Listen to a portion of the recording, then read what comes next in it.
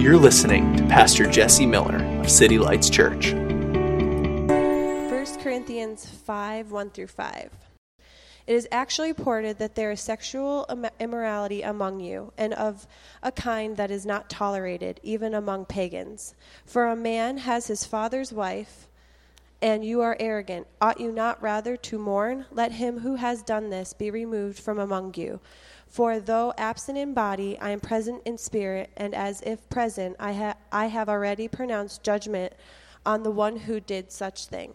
When you are assembled in the name of the Lord Jesus, and my spirit is present, with the power of our Lord Jesus, you are to deliver this man to Satan for the destruction of the flesh, so that his spirit may be saved in the day of the Lord. That's a big one, right? I was like, what did we walk into today? I think I'm going to skip church, go to brunch. We've been going through the book of 1 Corinthians, and Corinthians is a book written by Paul, the apostle, to the church in Corinth, and we talked about this, and we're going to continue to see this. The church in Corinth is a mess, and Paul starts off his letter in chapter 1, though, basically saying, not, I hate you, you're awful, but hey, let's look at Jesus. He loves you, and I love you.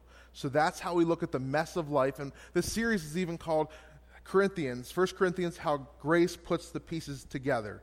That's what grace does. That's what God does. But in the middle of that, Paul's like, hey, let's stop focusing on self and pride. Let's look at Jesus, and now let's listen. Let's be ready to consume spiritual food. We talked about that the last few weeks. Let's get ready to receive and listen, right? So he goes from that, get ready to receive and listen, to, I've heard about your sexual problems.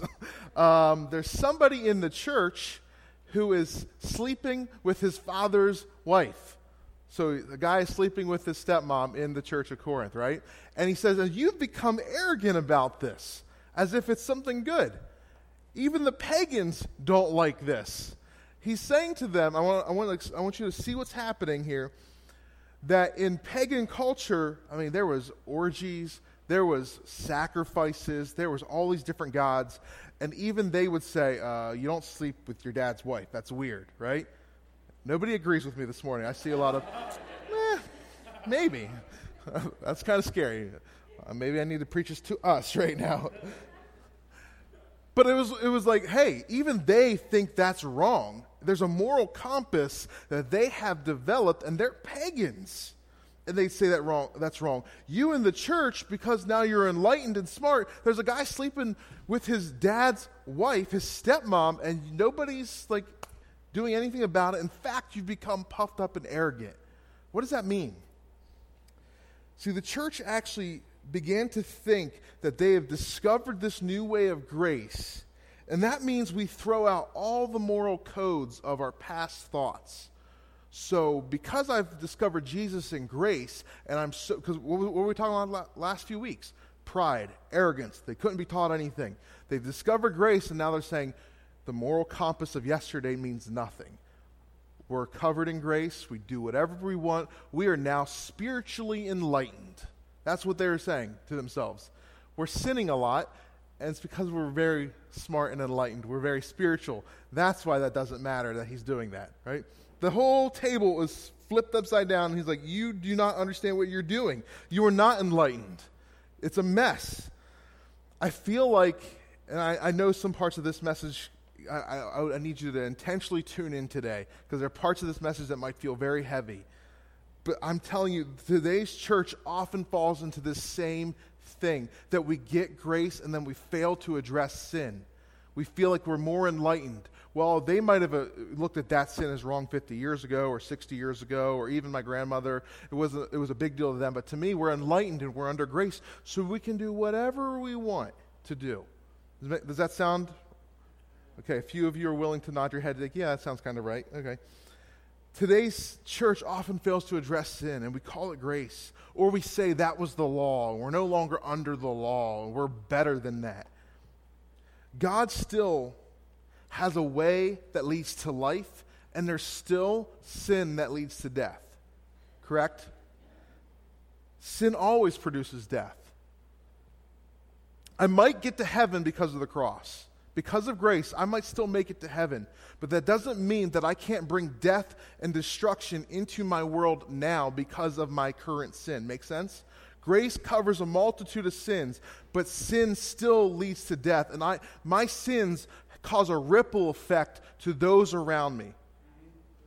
Whether I'm in grace or not, whether I'm in Christ or not, if I choose to sin today and repent of it, there's still a ripple effect, right, in this world. That's what Paul was looking at. He's saying, look, you've become so arrogant to think that it doesn't matter that this is happening in the church. It does matter. In fact, remove him, hand him over to Satan, right? What does that mean? That does not mean this guy in the church really annoys me.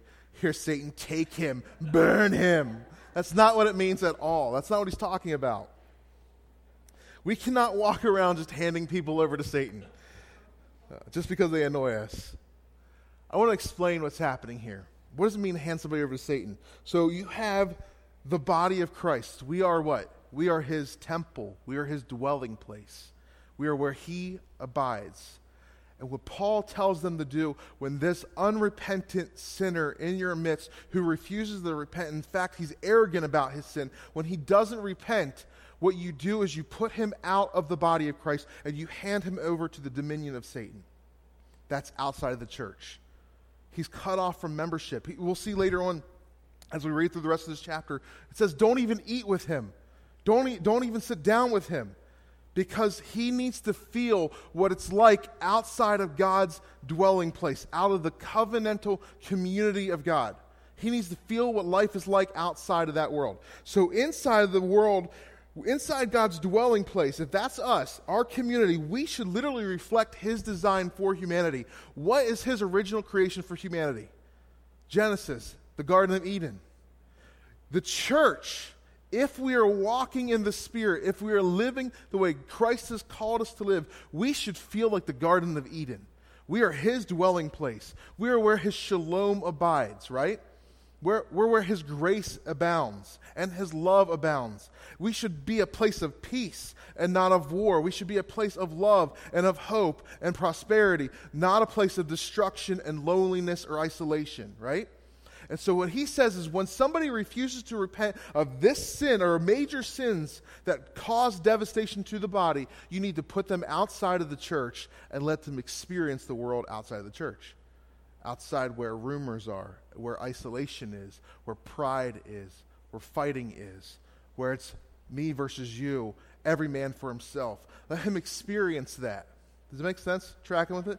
He should feel the weight of loss outside of God's perfect body. He should feel what it's like when sin abounds. He should see that and then realize he is in sin.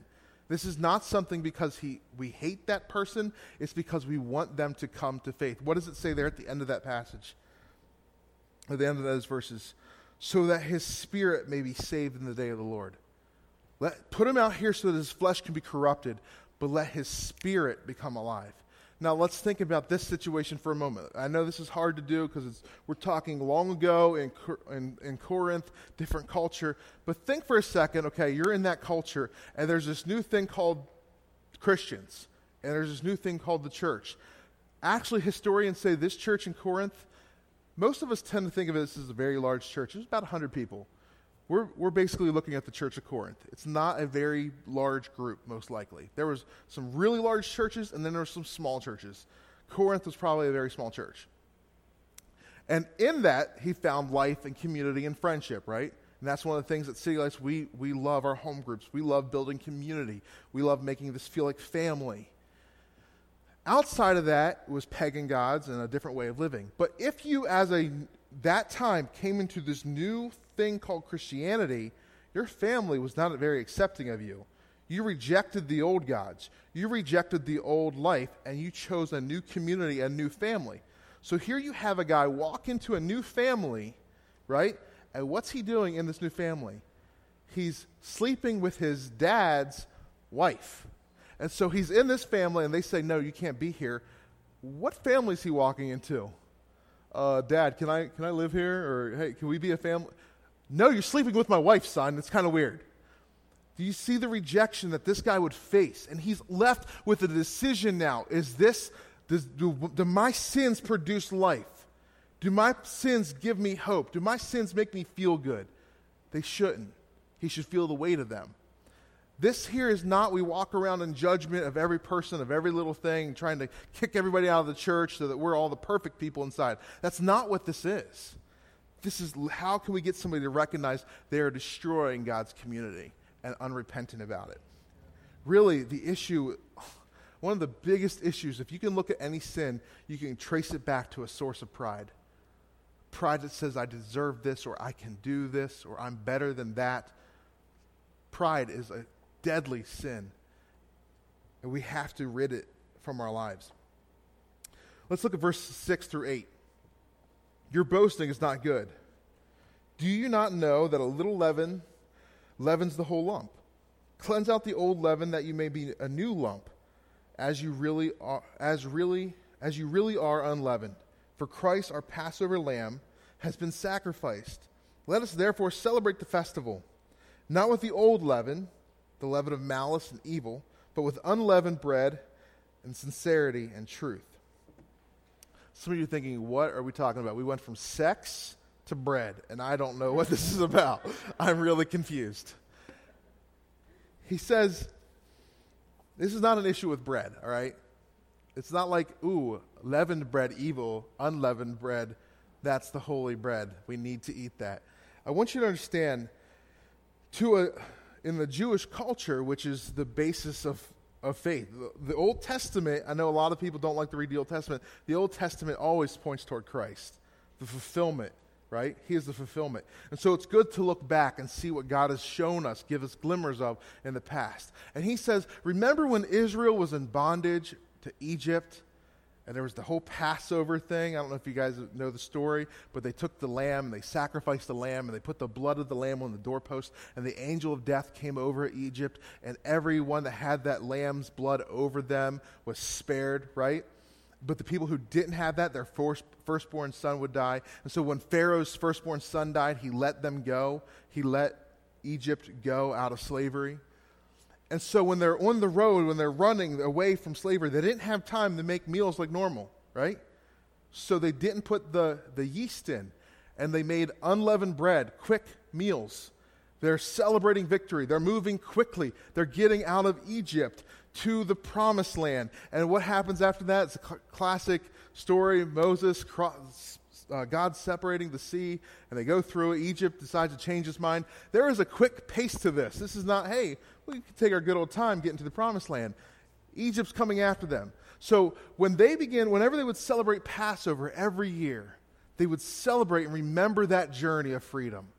And they would make unleavened bread. A lot of the Passover meal is really delicious. It's really tasty. Unleavened bread, not so delicious. Not so tasty. It's not like good holy Israelites are like, we love bread that tastes like crackers. This reminds us of our freedom. This is something where God has delivered us.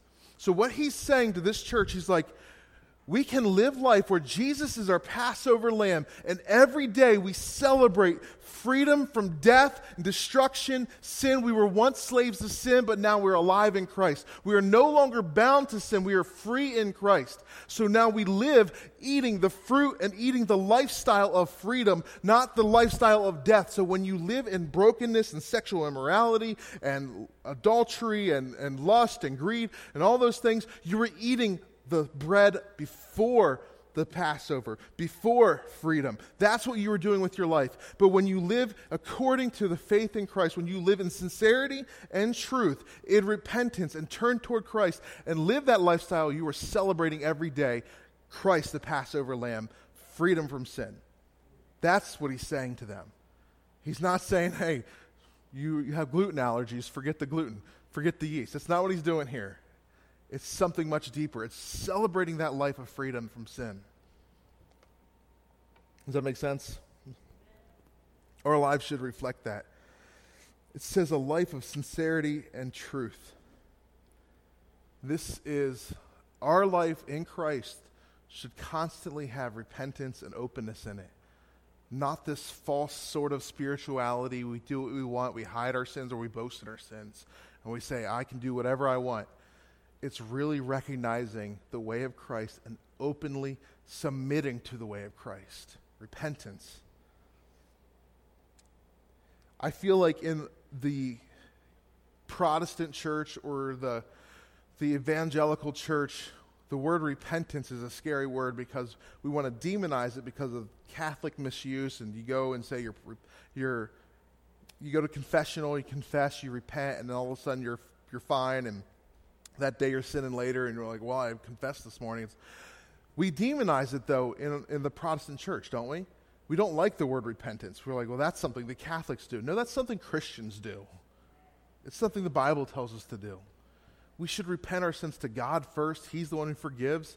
We're washed in grace, but there's still this act of I repent, and God, cleanse me of this. It's David, search my heart, O God. Look, see if there's anything evil in me. And then the Scripture tells us to confess our sins one to another. It keeps us accountable. It keeps us encouraged. It keeps us vulnerable. It keeps us sincere and truthful. That's what the body of Christ should look like.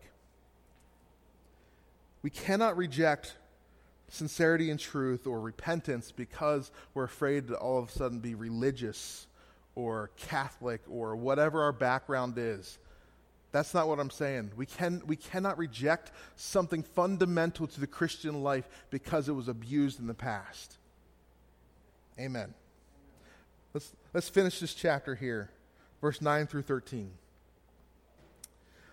I wrote to you in my letter not to associate with sexual immoral people. Okay, let me pause right there. This is 1 Corinthians, but it's actually the second letter to them. So he already wrote a letter to them before, just so you know. I wrote to you not to associate with sexual immoral people, not at all meaning the sexually immoral of this world, or the greedy, or the swindlers, or idolaters. Since then, you would need to go out of the world. But now I'm writing to you not to associate with anyone who bears the name of brother if he is guilty of sexual immorality, or greed, or is an idolater, reviler, drunkard, or swindler, not even to eat with such a one. For what have I to do with judging outsiders? Is it not those inside the church whom you are to judge? God judges those outside. Purge the evil person from among you. Okay, so apparently there was a miscommunication in his first letter to them, and he had to clarify. He's like, I wasn't telling you when I said don't associate with the immoral and the sexual deviant and all those things. I wasn't telling you to hate everybody outside of the church. We have to go and love the world. We have to share the gospel to them. Jesus ate with the prostitutes, tax collectors, sinners. That's what he did. Jesus said to the Pharisees, it's not the healthy who need a physician, it's the sick. So Paul is clarifying with them, I'm not telling you to stay away from sinners. The world is full of them, and we need to reach them. That's what the mission is. The commission is to go into all of the world and preach his grace, his love, his repentance, his life. That's what we do. He said, I'm telling you, inside the church, when these things happen, we need to let them know the unrepentant sin will not stand in God's dwelling place. God's temple is to be holy. His place is to be full of grace, but also full of repentance, where we recognize sin as sin. Make sense? The church has a responsibility to recognize sin as a cancer that's bad in the body, and then we remove it. If you walk into your doctor's office and he's like, well, there's something really unhealthy here, but I'd rather not tell them because that will make them really uncomfortable and they might not like me, and then they'll associate my name with this cancer that they have, and I'd rather not do that. That's what the church does a lot, right? We don't want to tell people that they're sick. And he says, look at your brother and say, look, this is death. You're bringing death to us. Now, we also know that the Scripture says, Jesus says about the speck in somebody else's eye and the log in our own. We have to become a culture of a self-evaluation and encouragement and love for our brothers and sisters. I deal with my sin. It doesn't mean that I ignore yours. It means I'm open about this. I'm sincere and truthful about this. And I repent of this. Help me get out of this. God, help me get out of this. You encourage me in this. In the meantime, if I see you leading to death or leading others to death, I'm going to tell you about it. But we've become very afraid. One of the biggest issues I feel like is real in the church, or maybe even in America, is we hate confronting people, at least face to face. Facebook, you guys are like, I hate you. You're the worst. But in real life, we are kings and queens of backstabbing and passive aggressive, whatever that word is, being passive aggressive. The truth is, The kingdom is always about godly, loving confrontation. I love you. I don't want you to die. You do this, that's going to kill the world. That's going to kill your relationships. You cheat on your wife, that's going to hurt you. Stop doing that. If I, as a pastor, and you as a brother and sister, have a responsibility to point out sickness in love. And when they refuse to repent, that's when we as a church say, okay, you will not repent, you will not submit to the lordship of Christ, you're prideful in your sin, we can't be a part of this because you're bringing death to this body. Now, I'm not saying every little sin we kick people out of the church. I want to clarify this. This does not, I want you to understand what this looks like. This is not a witch hunt. This is not the scarlet letter where we see your sin and we post it on your chest and everybody points and laughs because we all of a sudden feel better about ourselves. That's not what this is about either. That is not the heart of this. This is not cancel out grace either, but it identifies unrepentant sin that leads to corruption and destruction. Failure to do so, failure to recognize sin is to revert back to Genesis where the fall of man is. How does Satan trip us up back in the garden? Did he really say that would lead to death? Is that really wrong if you eat of the fruit? He doesn't want you to enjoy this. You'll be more spiritual. You'll be more enlightened. Right? Sound familiar? And that's what we often do as a culture. We look at certain sins and we say, the Bible doesn't quite say that. You'll be more enlightened if we open up our hearts to this. And just that we have to be honest and call sin sin. Because if not, we go right back to the garden. And not the good part. Not when we're walking with God in the cool of the day. But when we're hiding with fig leaves and we're prideful and arrogant and we don't know who our Creator is. We have to be honest. Church, Paul says to them in Corinthians, your body, the church, the temple, is not a free-for-all. Grace is the doorway into this body, but repentance and sanctification is the air that we breathe. It's the life that we live. Make sense? We cannot twist words that we see in Scripture. So many times I've heard, well, don't judge me. Only God's my judge. The Bible says, do not judge others. We twist that because we don't put it in the context. So often we take verses like, well, grace covers a multitude of sins, and then we don't recognize the thing that we're doing as sin. We act as if it's no big deal. We can't twist those words. This week, you guys have children. You ever have children twist your words into meaning something else? Maybe they go from mom to dad, like, hey, mom said this, and mom's like, I didn't say that at all. I said this. And somehow that got changed. Just this last week, a week ago, we went to the Jessup Carnival. Ugh, sorry if you guys like carnivals. But I went to the Jessup Carnival. It was raining. There was 2 hours left. And this lady's just begging for attention. She's like, please throw the balls into the thing. I'll give you a fish. I'll give you a fish. And my wife's like, all right, we'll do this. And so we're thinking she's not going to get the fish. She's not going to win this fish. Well, Faith gets the thing in the jar, and we win a fish.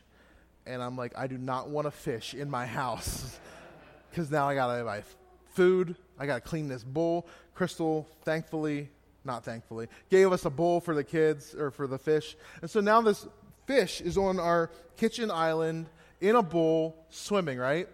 And the girls on the way home were like, we should buy stuff for it. We should buy rocks and trees. And they want it to be a cool fish bowl.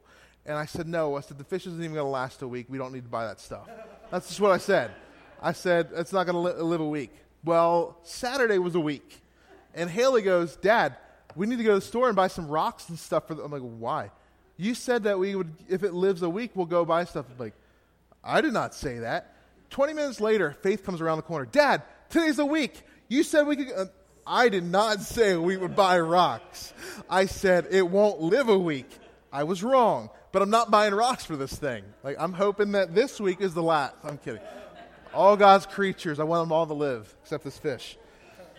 Our first fish we had when our cat was a kitten, right? And the kitten was this big. And there was a fish bowl this big. He knocked that thing over while we were at church and the fish died. Thank you, Leo.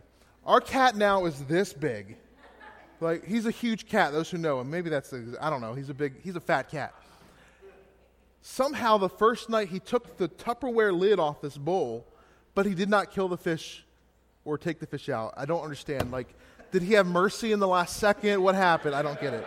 Like, Leo, if you're going to do the job, do it fully. Commit, cat. Commit. Anyway, sorry. That's not my message this morning. I'm kidding. I love fish. PETA. There you go. That's not what this is about, though. This is not about twisting the words. Paul's saying, don't twist my words. Like, we have to be a church that doesn't misunderstand what God said to us through the text, through the scripture, right? We have to understand what he wants for his body. We see this, we saw that verse 11. I am writing to you to not associate with anyone who bears the name brother if he is guilty of sexual immorality or greed or is an idolater, reviler, drunkard, or swindler. Not even associate with such a one. Don't even eat with them. These are sins. These are sins that corrupt multiple people. They don't just affect me, myself, and I, but they affect the testimony of the body. They affect the relationships in the body. They cause division, and they break us down. And he says, when that is happening in the church, you have to address it. Call them out. And if they won't repent, make them recognize its brokenness. Get them out of the family then, because they're destroying it. That is what he's saying. Romans 6, 19 through 21. I am speaking in human terms because of the weakness of your flesh. For just as you presented your members as slaves to impurity and to lawlessness, resulting in further lawlessness, so now present your members as slaves to righteousness, resulting in sanctification. We as a body are called to sanctification. We no longer become slaves to the things that are sinful, the things that are of the flesh. We become slaves to righteousness so that we see this body look like him. That is the goal. I love that the intention here is never to hurt. It's never aggressive. It's never out of anger. It's about loving God's people and seeing repentance happen. I love that verse 5 says, so that his spirit may be saved in the day of the Lord. That is the goal. This is not an everyday, every little sin kind of thing. So if you're new here and you're thinking, yikes, let's get out now. They're going to expose me and yell at me. That's not what this is about at all. This is not an everyday thing. So if you're new here, please don't run and hide. We are a loving community. We really are. This is not an everyday thing.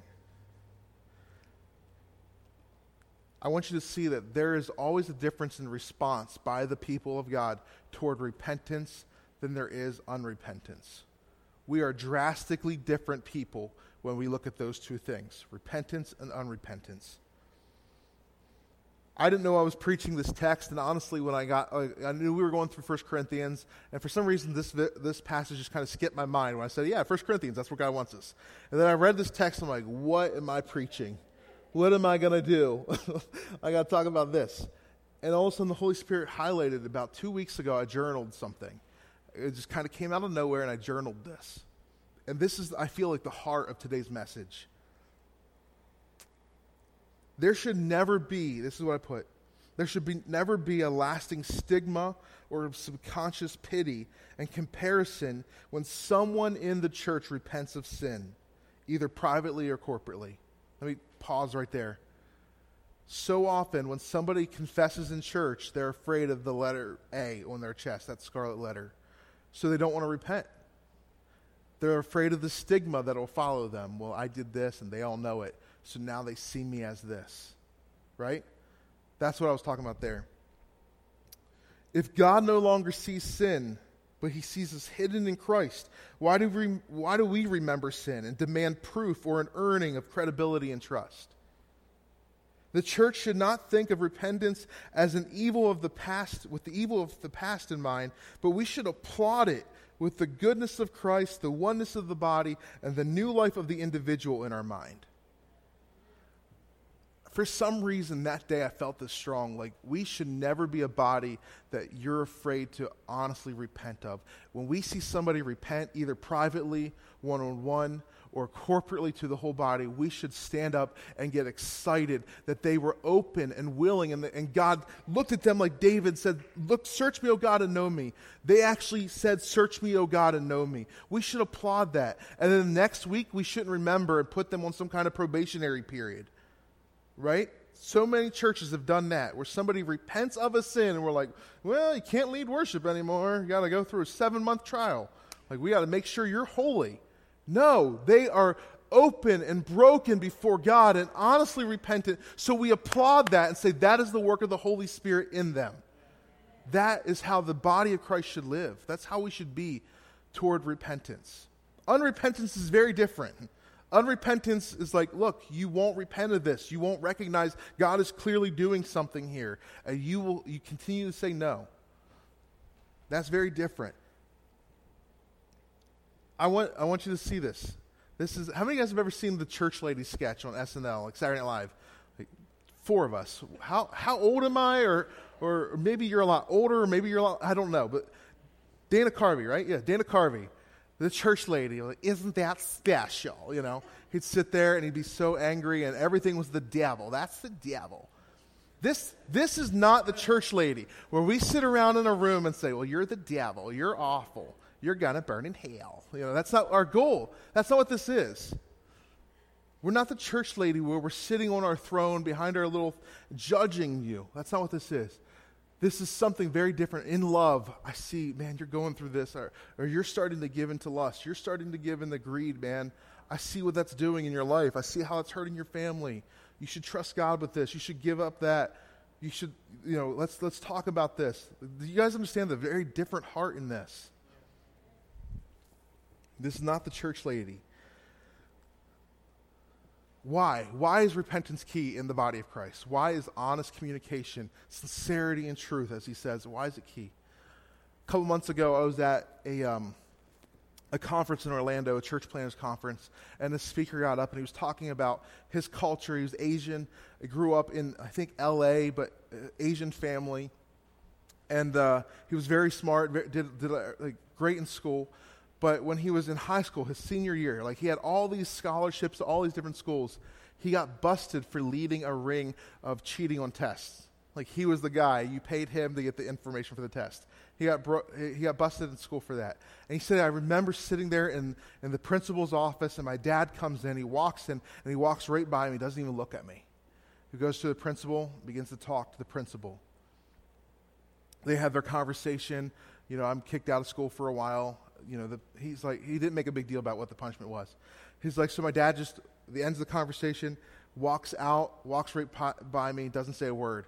He's like, I'm sitting there thinking, what do I do? And he's like, so I followed him. He gets to the car, he unlocks the car, gets in the driver's seat, sits down, turns on the car, and just sits there and waits for me. Doesn't say a word. He's like, so I naturally got in the back because I didn't want to get yelled at, and I didn't want to sit too close in case he wanted to punch me. So he sat in the back. He's like, we got to drive the whole way home. My dad never looks at me in the mirror, never says a word.